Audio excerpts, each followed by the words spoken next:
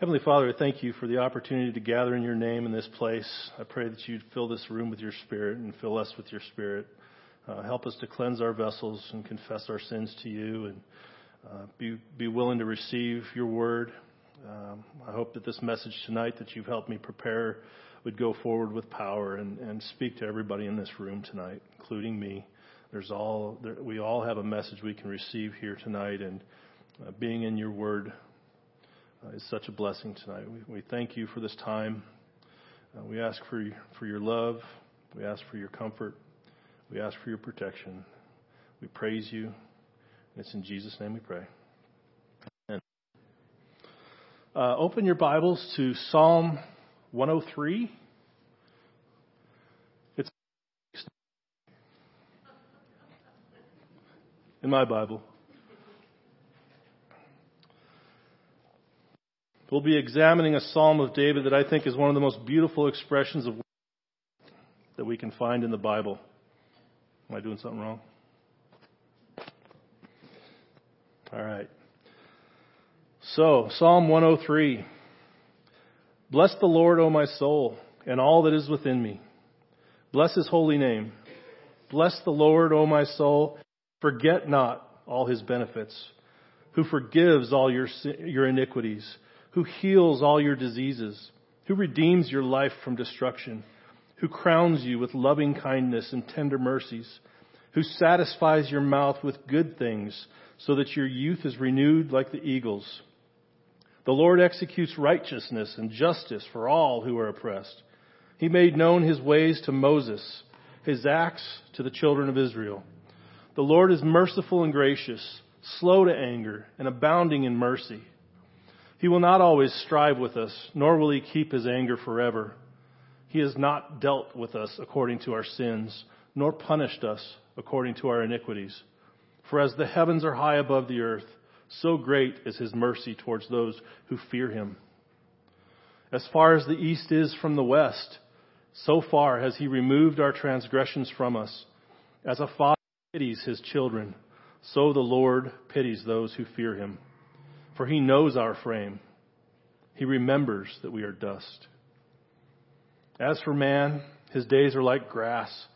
As a flower of the field, so he flourishes. For the wind passes over it and is gone, and its place remembers it no more. But the mercy of the Lord is from everlasting to everlasting on those who fear him, and his righteousness to children's children. To such as keep his covenant, and to those who remember his commandments to do them. The Lord has established his throne in heaven, and his kingdom rules over all. Bless the Lord, you his angels, who excel in strength and who do his word, heeding the voice of his word. Bless the Lord, all you his hosts, you ministers of his who do his pleasure. Bless the Lord, all his works, in all places of his dominion. Bless the Lord, O my soul. The book of Psalms is one of the truly majestic pieces of biblical literature. It's a collection of 150 songs inspired by the Spirit of God. Some of these celebrate the history of the nation of Israel. Others pronounce severe judgments upon those who set themselves as enemies of Jehovah. There are psalms that are messianic in thrust. In other words, they point to the coming Messiah. Some psalms simply lift up a chorus of praise to the Creator, intellectually, emotionally, praise and worship. One author wrote about this Psalm 103, the writer David strains his entire being, everything that is within him, to express his feelings. He loves the Creator intellectually, emotionally, and practically. Have you ever been through a dark cloud of life, wherein your heart was wrenched with agony? Finally then arriving at yonder shore, you find yourself so overwhelmed at thanksgiving and joy that you virtually weep for the lack of ability to adequately thank your sustainer. Such apparently was the emotion of the great king on this occasion as he wrote this psalm. Humans were created to be God-centered. But sin, it makes us self-centered. Worship alters our center. It moves us away from self and back to God. Eugene Peterson writes, worship is the strategy by which we interrupt our preoccupation with ourselves and attend to the presence of God.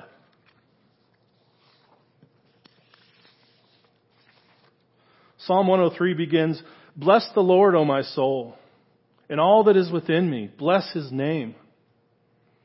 And here's the key to worship.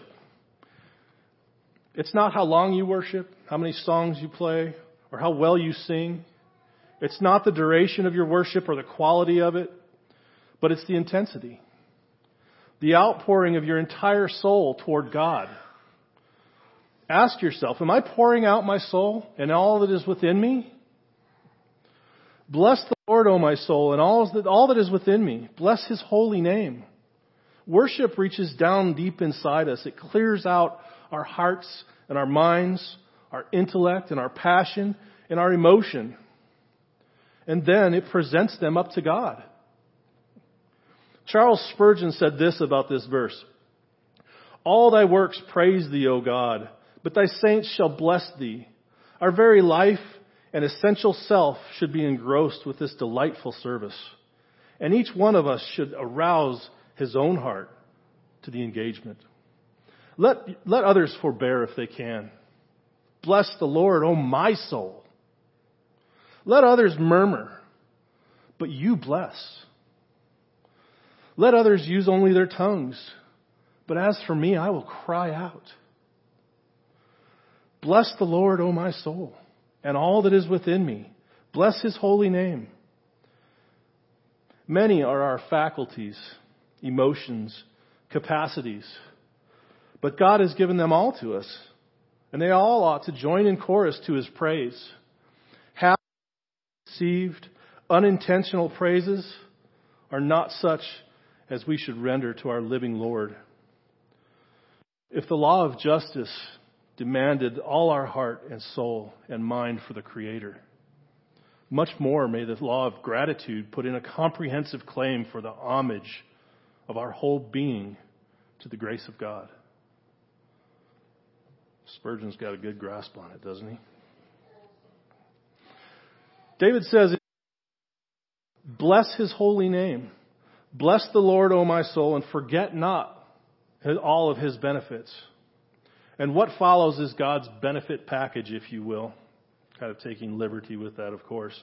When we look at taking a job, we look at the benefit package. What kind of things are we getting along with this deal? God's covenant with His people was a one-sided covenant. It didn't rely on their perfect completion of the law, perfect fulfillment of the law. What is God giving us in this package, in this one-way deal? Here are the benefits of knowing God.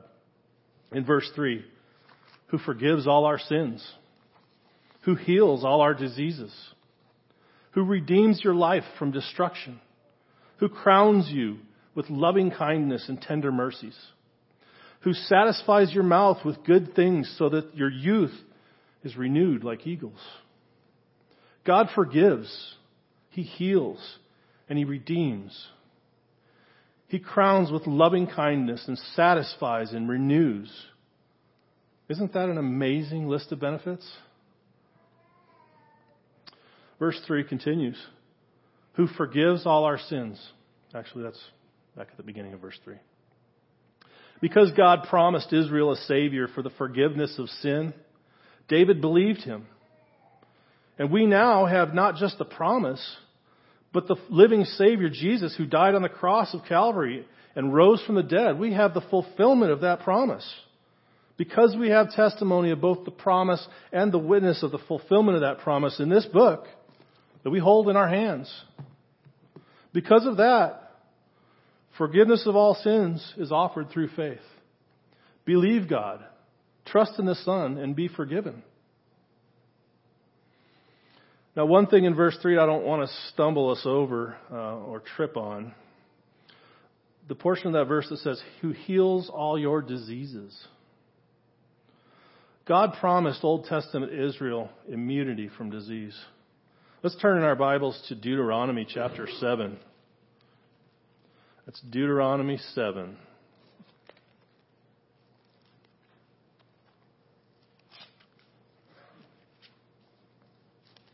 Keep your finger in Psalm 103 because we'll be back, if you haven't already lost it. Deuteronomy 7, verse 12. Starting in verse 12, going through verse 15, it starts out, "Then it shall come to pass, because you listen to the judgments and keep them and do them, that the Lord your God will keep you will keep you the covenant and mercy which he swore to your fathers, and he will love you and bless you and multiply you. He will also bless the fruit of your womb and the fruit of your land, your grain, your new wine and your oil, the increase of your cattle and the offspring of your flock, and the land of which he swore to your fathers to give you. You shall be blessed above all peoples. There shall not be a male or female barren among you or among your livestock. And the Lord will take away from you all sickness, and will afflict you with none of the terrible diseases of Egypt, which you have known, but will lay them all on those who hate you." So these are some pretty lofty promises from God to his people, Israel. He made these promises to Israel that he never made to the church. We are the church, the body of the church. The promises I just read to you from Deuteronomy were made to his people, Israel, at a specific time and at a specific place. These were not promises to the church. God promises the church spiritual health. And at times God heals us physically. But literally, disease-free living is not a component of New Testament benefits. Just understand that. One day when we get to heaven, God will heal our diseases. If you pray for healing here, you'll be healed. God is faithful to that. But it may not be in this lifetime. It may be in the next.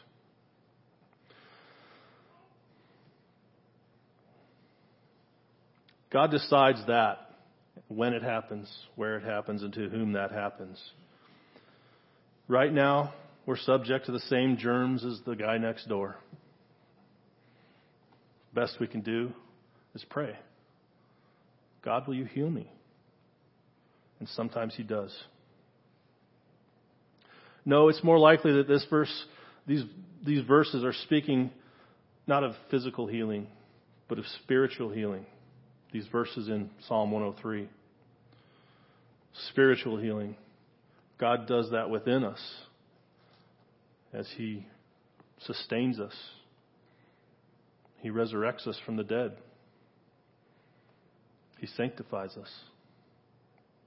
That's the healing that verse 3 is speaking of back in Psalm 103.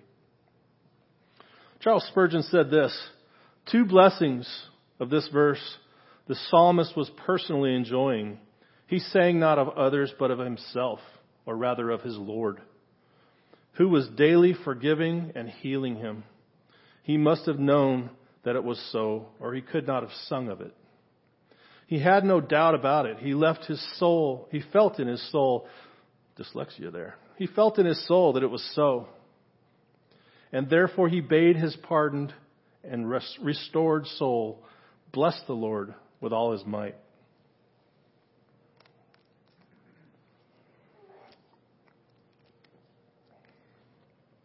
Who redeems your life from destruction? Verse 4. The sum total of our righteous works outside of Christ are worthless. According to Isaiah 64, verse 6. It reads, "But we're all like an unclean thing, and all our righteousnesses are like filthy rags. We all fade as a leaf, and our iniquities, our sins, like the wind, have taken us away." Romans tells us that what we earn by sinning is death. But God, through Jesus' work on the cross, has offered us redemption for all our sins.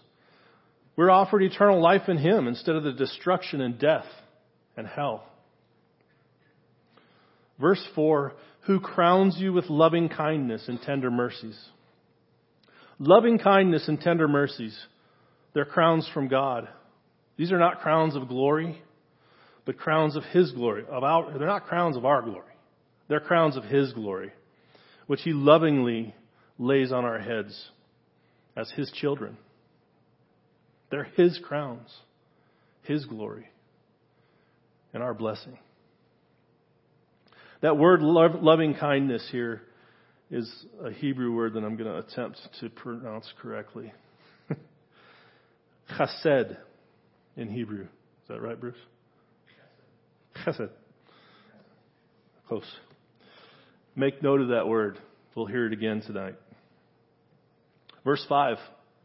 Who satisfies your mouth with good things so that your youth is renewed like the eagles.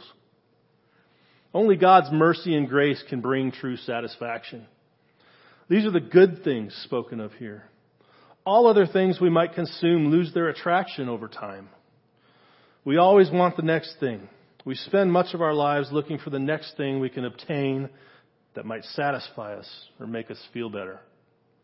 But nothing ever does that for long. Nothing in the world satisfies and renews us like God's mercy and His grace. So that your youth is renewed like eagles. Matthew Henry says of this statement, He has given thee prospect and pledge of long life. Thy youth is renewed like the eagles.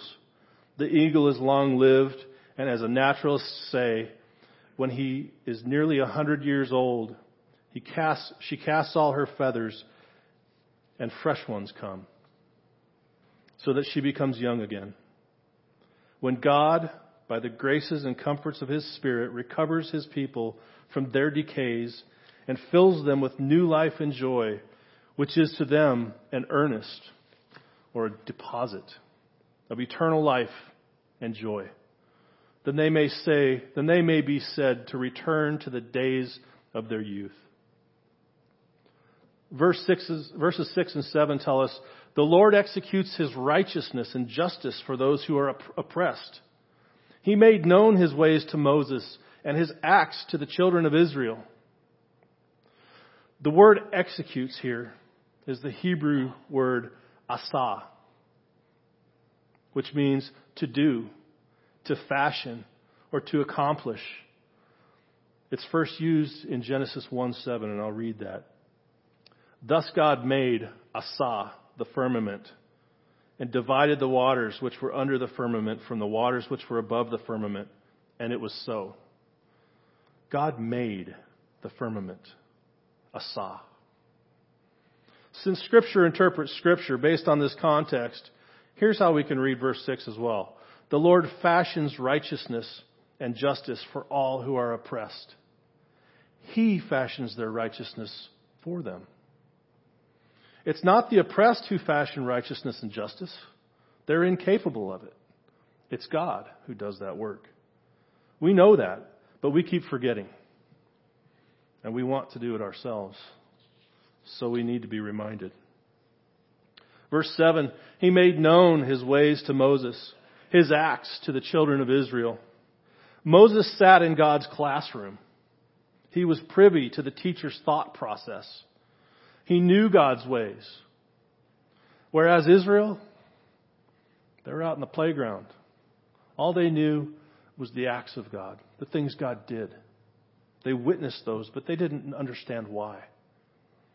God wants us, like Moses, to know His motives and not just His movements. That's why He gave us this, to know His motives. You know, it's interesting in verse 8. I just skipped ahead. He says in verses 8 and 9, the Lord is merciful and gracious, slow to anger, and abounding in mercy. He will not always strive with us, nor keep His anger forever. That's the New King James Version. You know, it's interesting in verse 8 how God uses mercy twice. Mercy and merciful. As I was reading this, I kind of wondered why. I mean, if you're merciful, don't you naturally have mercy? Aren't you normally giving out mercy? I think so. But as I examined this verse in Hebrew, I discovered that it was not the same word. Not even close. Merciful here is the word rachum. I probably butchered that. Rachum. It's used only 13 times in the New Testament, and it's always speaking of God's nature. It's always used in God's context of God being merciful and compassionate in His nature. Mercy here, on the other hand, is the noun chesed. Probably also butchered that one. I apologize. The word is used 248 times in the Old Testament. It's used in a variety of contexts, for the first one of which being, can you guess it? Mercy.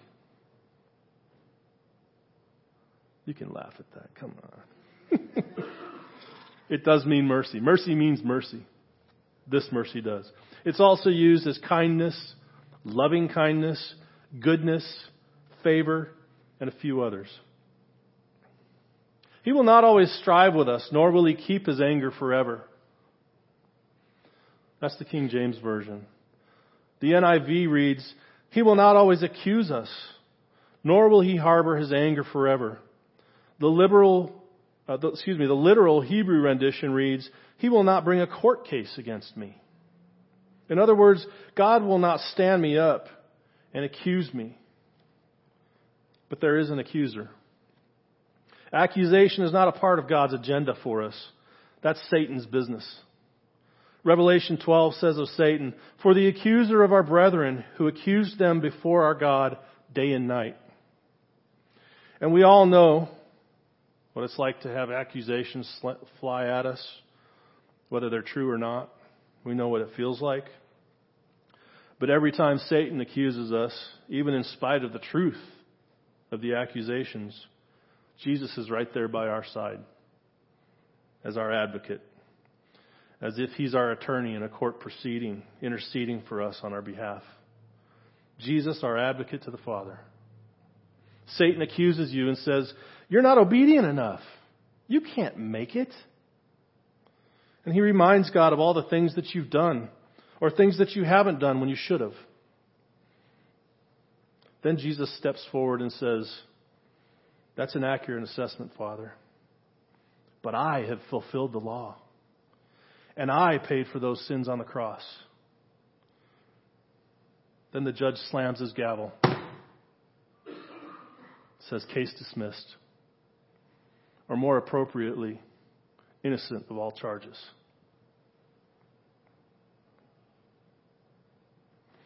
Reminds me of the comfort that I get when I consider that even Paul had a thorn, just as we all do.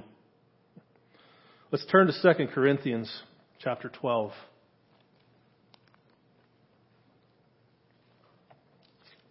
Keep your finger in 103 or pen.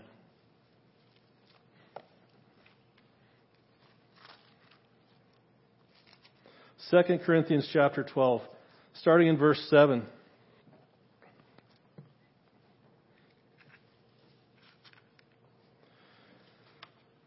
And lest I should be exalted above measure by the abundance of revelations, a thorn in the flesh was given to me, a messenger of Satan to buffet me, lest I be exalted above measure. Take note of what Paul says in that very first portion of that verse. And lest I should be exalted above measure. Exalted by whom, most likely? Himself. Can you imagine the pride of a man being exposed and taught directly by Christ Himself, risen from the dead, ascended to heaven? The revelations that He's being taught by God? A thorn in the flesh was given to me, a messenger of Satan to buffet me lest I be exalted above measure. We all have that certain something, sometimes more than one maybe. That one thing that draws us to our flesh, towards sin. Paul goes on to say, certainly, concerning this thing I pled with the Lord 3 times that it might depart from me. How often do we cry out, Lord, please don't test me. I'm so weak. I'll fail. Then the advocate Jesus steps up and says to us all, My grace is sufficient for you. My strength is made perfect in weakness. His strength, not ours. Then Paul concludes in these verses, and so should we as well, the same conclusion. Therefore I take pleasure in infirmities, in reproaches, in needs, in persecutions, in distress, for Christ's sake. For when I am weak, Paul says, then I am strong. Because we're in Christ. We can't do it in our own. We go to Him. Why take pleasure in these trials and testings and even the failures? Because they're the refining fire of God. We're being sanctified and purified. When we come through these trials with our faith intact, we're being sanctified. Trust in God, not in yourself. We're weak, but He's strong. Now, if you did get what you deserve, and if you were to get your wages, jumped ahead again. Let's turn back. Turn back to Psalm 103, page 690. I'll keep using that since you guys are laughing. Verse 10. He says He has not dealt with us according to our sins, nor punished us according to our iniquities. That's good news, right? Aren't you glad about that? Amen. Because who would survive if He had? He's saying you don't get what you deserve. Now, if you did get what you deserve, and if you were to get the wages of what you've earned, you'd be dead. We'd all be dead.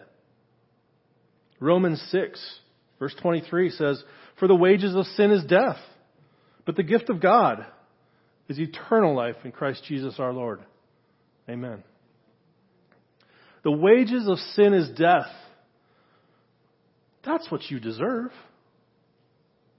But God is not rewarding you according to your iniquities. But the gift of God is eternal life in Christ Jesus our Lord.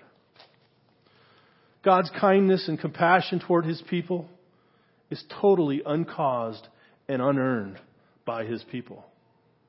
It's nothing that you deserve. It's nothing that you and I can work for.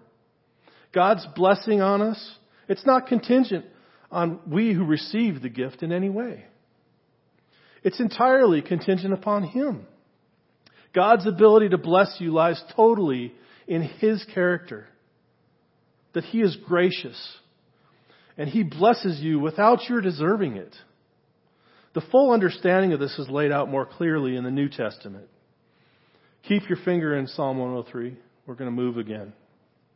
Let's go to Ephesians. Ephesians chapter 2. You can count from Galatians. Galatians, Ephesians, Philippians, Colossians. We're going to Ephesians chapter 2. Remember, keep your hand in Psalm 103.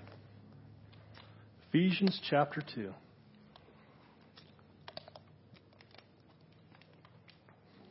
Cottonmouth up here. Chapter 2, verses 8 and 9. For by grace you've been saved through faith, and that not of yourself. It's a gift of God, not of works, lest anyone should boast.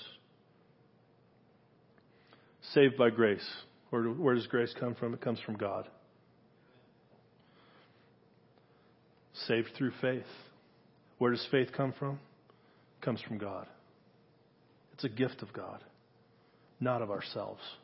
Nothing that we do earns our salvation. It's not of works, lest anyone should boast. Now turn to Romans chapter 3.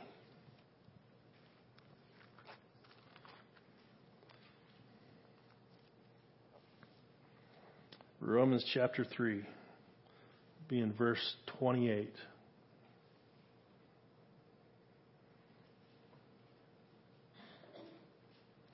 Therefore we conclude. It's a conclusion. This is the final answer. Therefore we conclude that a man is justified by faith apart from the deeds of the law. Justified by faith apart from deeds. We can't do it. It's God who does the work. Remember our works. Isaiah 64 says they're like filthy rags. They mean nothing to the Lord. They're worthless. Only in Him can we work to satisfy and justify Him, or to be justified by Him. This is the doctrine in the New Testament of justification. Justification by faith. Faith alone. By grace alone. Faith alone in Jesus Christ alone. So now go back to Romans 5. We're in 3. Let's go to 5.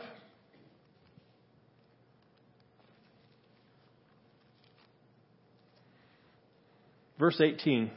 Paul writes, "Therefore, as one man's offense, judgment came to all men. As through one man's offense, judgment came to all men, resulting in condemnation. Even so, through one man's righteous act, the free gift came to all men, resulting in justification of life." The offense spoken of here, Adam's original sin in the garden. Eating the fruit of the tree of knowledge, of the tree of the knowledge of good and evil. The righteous act here is the work of Jesus, what He did on the cross of Calvary.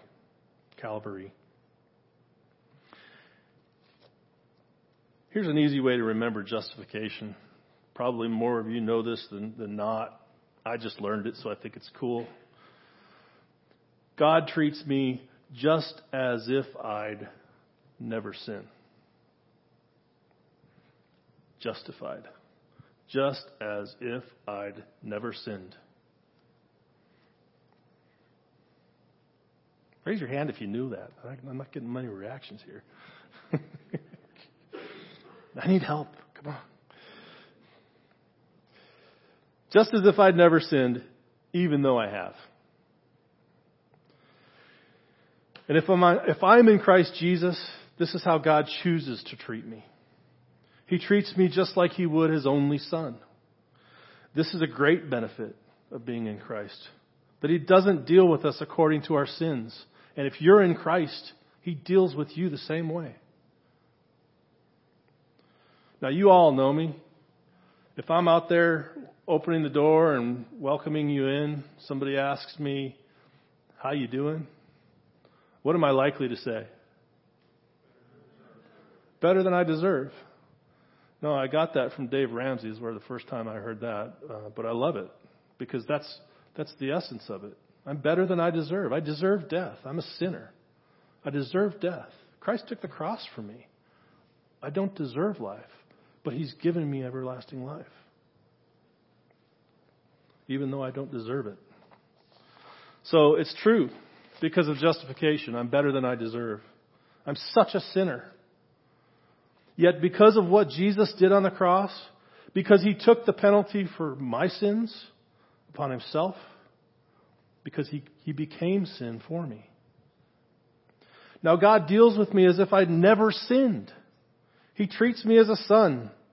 He deals with us who are in Christ as if we had never sinned. As a son or daughter. Praise God. And thank you, Lord. Remember that if you're in Christ, you're justified. Instead of focusing on the guilt and the remorse of our sins, focus on the loving kindness, the goodness, the long-suffering, and the mercy and the grace of God.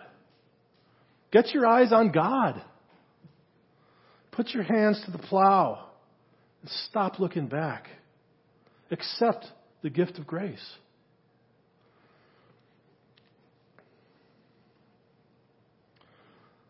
Martin Lloyd-Jones, in his book Spiritual Depression, says this: "As we face the modern world with all its trouble and turmoil and with all its difficulties and sadness, nothing is more important than that we who call ourselves Christians and who claim the name of Christ, should be representing our faith in such a way before others as to give them the impression that here's the solution. Here's the answer.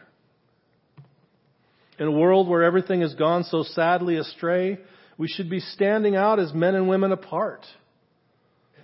People characterized by fundamental joy and certainty in spite of the conditions, in spite of the adversity. Martin Lloyd-Jones. All right, back to our text. Psalm 103, page 690. It's getting less and less laughter every time. Psalm 103.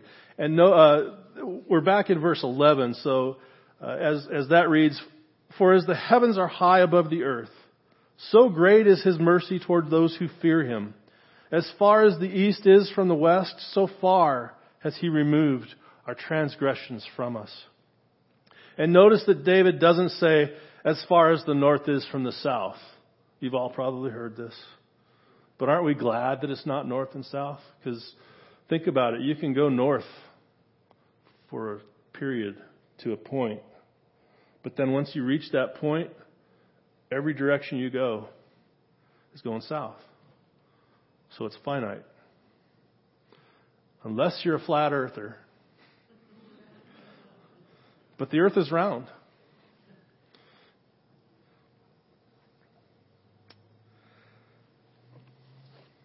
There's a limit between north and south. But what the verse says is that it's as far as the east is from the west.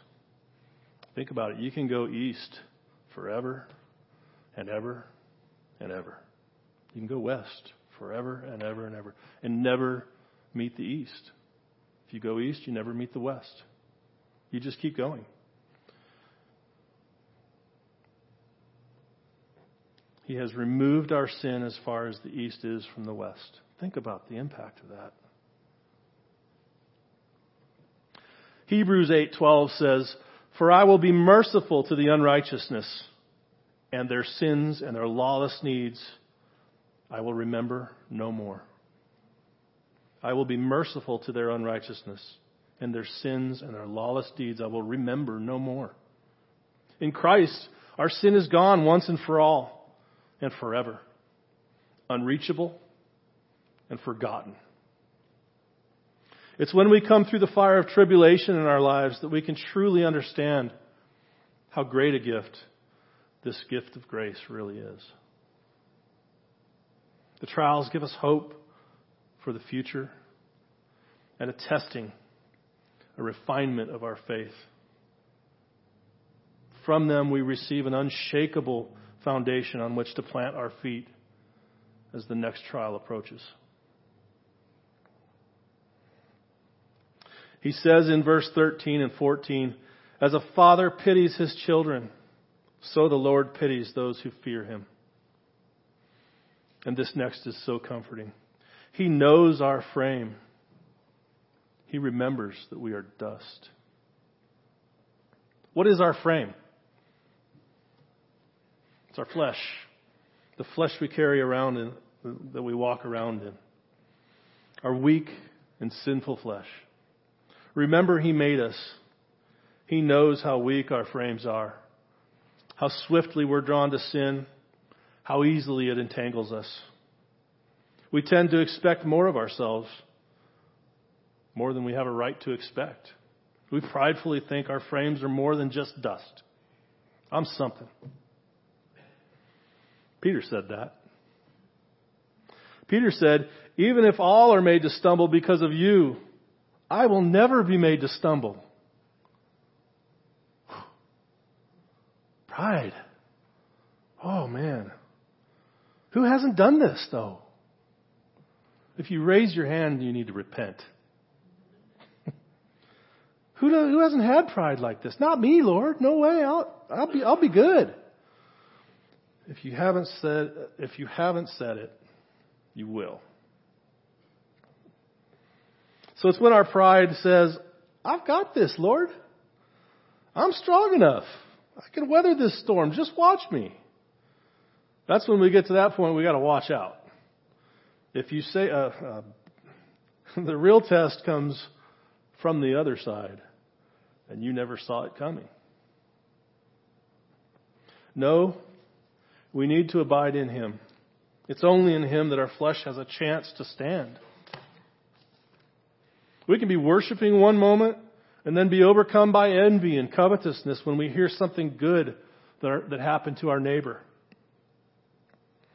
Or we can be overcome with lust when that handsome guy or that beautiful girl walks by. Like that. Or overcome with jealousy when we look over at the plate of our brother or sister. We compare our plate with theirs. When we look at their gifts and compare them to ours. When we look at our trials in comparison to their easy life. When we look at our blessings and compare them to theirs. Keep your eyes on God. Stop looking at that plate over there. That's not your plate. God doesn't do that for you. He does this. Focus on Him. We can be faithfully praying and then turn on the TV and watch the news. We become so frustrated with hate that we fuss and fume over the way the world's become. We can be driving along peacefully, listening to worship songs and praising the Lord. But when that one driver cuts us off, we become like the enemy. Our flesh is so weak, the sin comes so swiftly and so naturally to us. Sweep the floor. Empty out your vacuum and dump it out. That'll remind you how frail and fleeting you are. The funeral message, ashes to ashes and dust to dust, pretty much sums this one up. God knows that we're nothing but a pile of dust, and yet He loves us. He pities us. He's full of compassion toward us. Think about that. He knows our frame. He remembers that we are dust. When we sin, when we fail, but when we fail. When we go off beating ourselves up after that happens, we have such high and lofty opinions of ourselves. Not me, Lord. Right? We expect so much of ourselves that we forget who we are. And we think we're something when we're but dust. And we need to be reminded. But understand that God doesn't give up on you. He knows your frame. He remembers your dust. And God works with dust. Think about it. You know what happens when you pour a little bit of water in a pile of dust? You get clay. And what can you do with clay? You can mold it. You can work with it. And so what happens when the living water of the Holy Spirit of God gets poured out into these little dust balls that we call bodies? What happens then? We become like holy clay that the Master can work with and mold and form. And we become image bearers of Christ. Continue asking the Lord to fill you with His Spirit, especially in times of trial. Walk in the Spirit and not in your flesh. Let God do His work in you and for you and through you. So verse 15 to 18 tells us, as for man, his days are like grass. As a flower of the field, so he flourishes. For the wind passes over it and it's gone. And its place remembers it no more. But the mercy of the Lord is from everlasting to everlasting on those who fear Him, and His righteousness to children's children, to such as keep His covenant, and to those who remember His commandments and do them. Now, God's mercy is forever on those who fear Him. Fear here means reverent respect. It's not the fight or flight kind of fear. The phrases keep His covenant and remember His commandments, they speak of obedience, which naturally follows a reverent respect of God. In Psalm 90, David says, "So teach us the number of our days, to number our days. A heart of wisdom, heart of wisdom." It speaks of taking advantage of the time that God has, being diligent to remember His commands and to do them.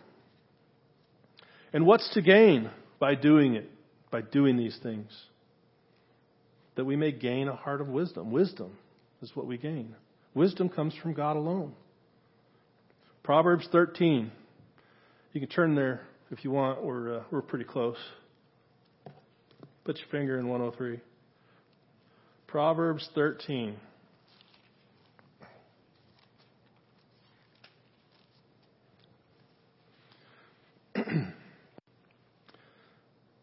Verse 4. The soul of the lazy man desires and has nothing, but the soul of the diligent shall be made rich. Please notice what's being spoken of here. It's not physical. It's spiritual. This is not a name it and claim it type verse. There's no prosperity gospel here.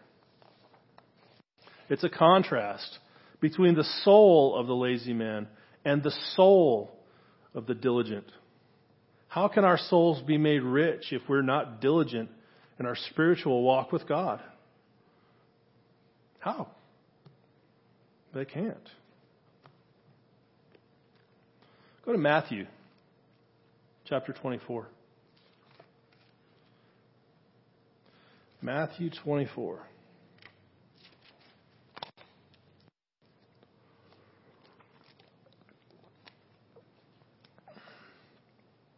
We'll be in verse 45. Who then is a faithful and wise servant, whom his master made ruler over his household, to give them food in due season?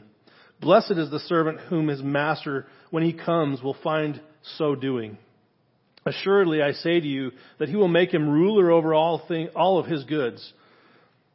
But if that evil servant says in his heart, my master is delaying his coming, and begins to beat his fellow servants, and to eat and drink with drunkards, the master of that servant will come on a day when he is not looking for him, and at an hour that he is not aware of, and will cut him in two, and appoint him his portion with the hypocrites. There will be weeping and gnashing of teeth. This phrase, gnashing of teeth, is used 7 times in the New Testament. 6 of these times are in Matthew. There's 1 in Luke. It's most frequently used in conjunction with the evil servant being thrown into the furnace of fire or into outer darkness. Gnashing of teeth. Take note of where that occurs. Notice the nature of the words Jesus uses in this verse to describe the different servants. One is faithful and wise.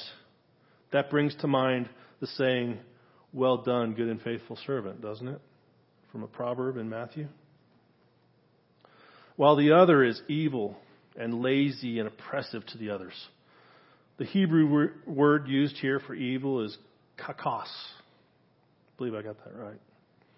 It means wrong, wicked, and depraved. If we walk through our days in our flesh and in our own strength and relying on our own frame, we will be like the evil servant. But if we're diligent, if we walk in the Spirit daily, if we deny our flesh, then He will make us faithful. He will make us wise.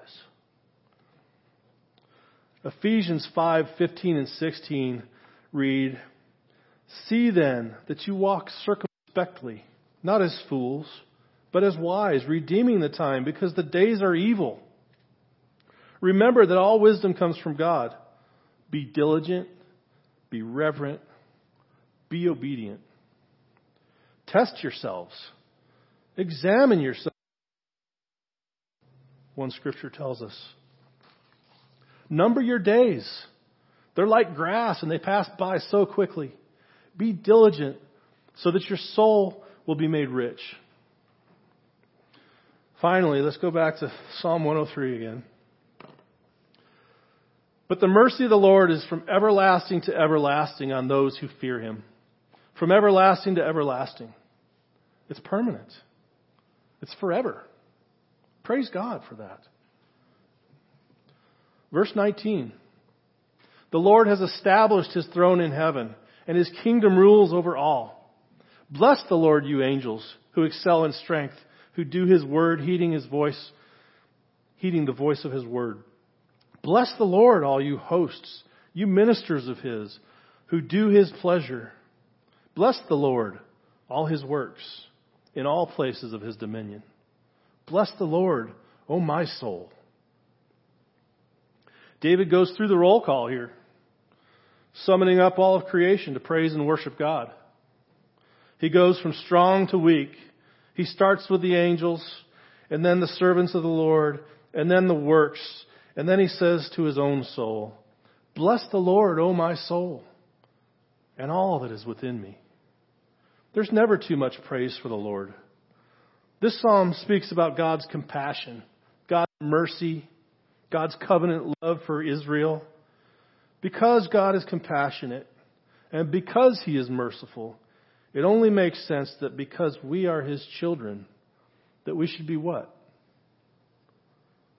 Compassionate, merciful, loving, forgiving. Remember, we're the image bearers of Christ. One pastor said, when God took the children of Israel out of Egypt, He said, because you were slaves in a land not your own, and you were oppressed for hundreds of years, and you know what it's like to be a slave, you remember to treat the stranger who is in your camp very well. Don't oppress them. Don't bring them into bondage. It's like, don't lord it over them like the Egyptians did to you. Have compassion and be merciful to the stranger. Be kind because we have been shown mercy. God tells us to be merciful. Jesus on the Sermon on the Mount said, blessed are the merciful, for they shall obtain mercy. Some of the least merciful people we might ever meet can sometimes be church people. We've all met them. Let not that be said of us here in this body. God help us to never set a standard of outward appearance and call that holiness. Be merciful, brothers and sisters in Christ. I'll leave you with one last verse. Micah 6:8, and then we'll pray. He has shown you, O man, what is good. And what does the Lord require of you? But to do justly, to love mercy, chesed, and to walk humbly with your God. Amen. Let's pray. Heavenly Father, I thank you tonight for the opportunity and the honor, the blessing to teach in front of this group of people who love you, to witness your word going forth and changing each of our lives individually, touching our hearts. I pray that these words have touched each individual one of us here with conviction, with encouragement, that we would not just be hearers of the word, but doers. I pray for all these people who have come to church tonight to worship you, to be with you, to gather in your name. I pray that you bless us all and protect us on our way home. Encourage us and help us to walk in the Spirit, in your Spirit. Ask for renewing fillings of the Spirit as we go throughout our week, not reacting in the flesh. Worshiping you with all of our being, all that is within us. We thank you for this tremendous Psalm 103 on page 690. In Jesus' name we pray. Amen.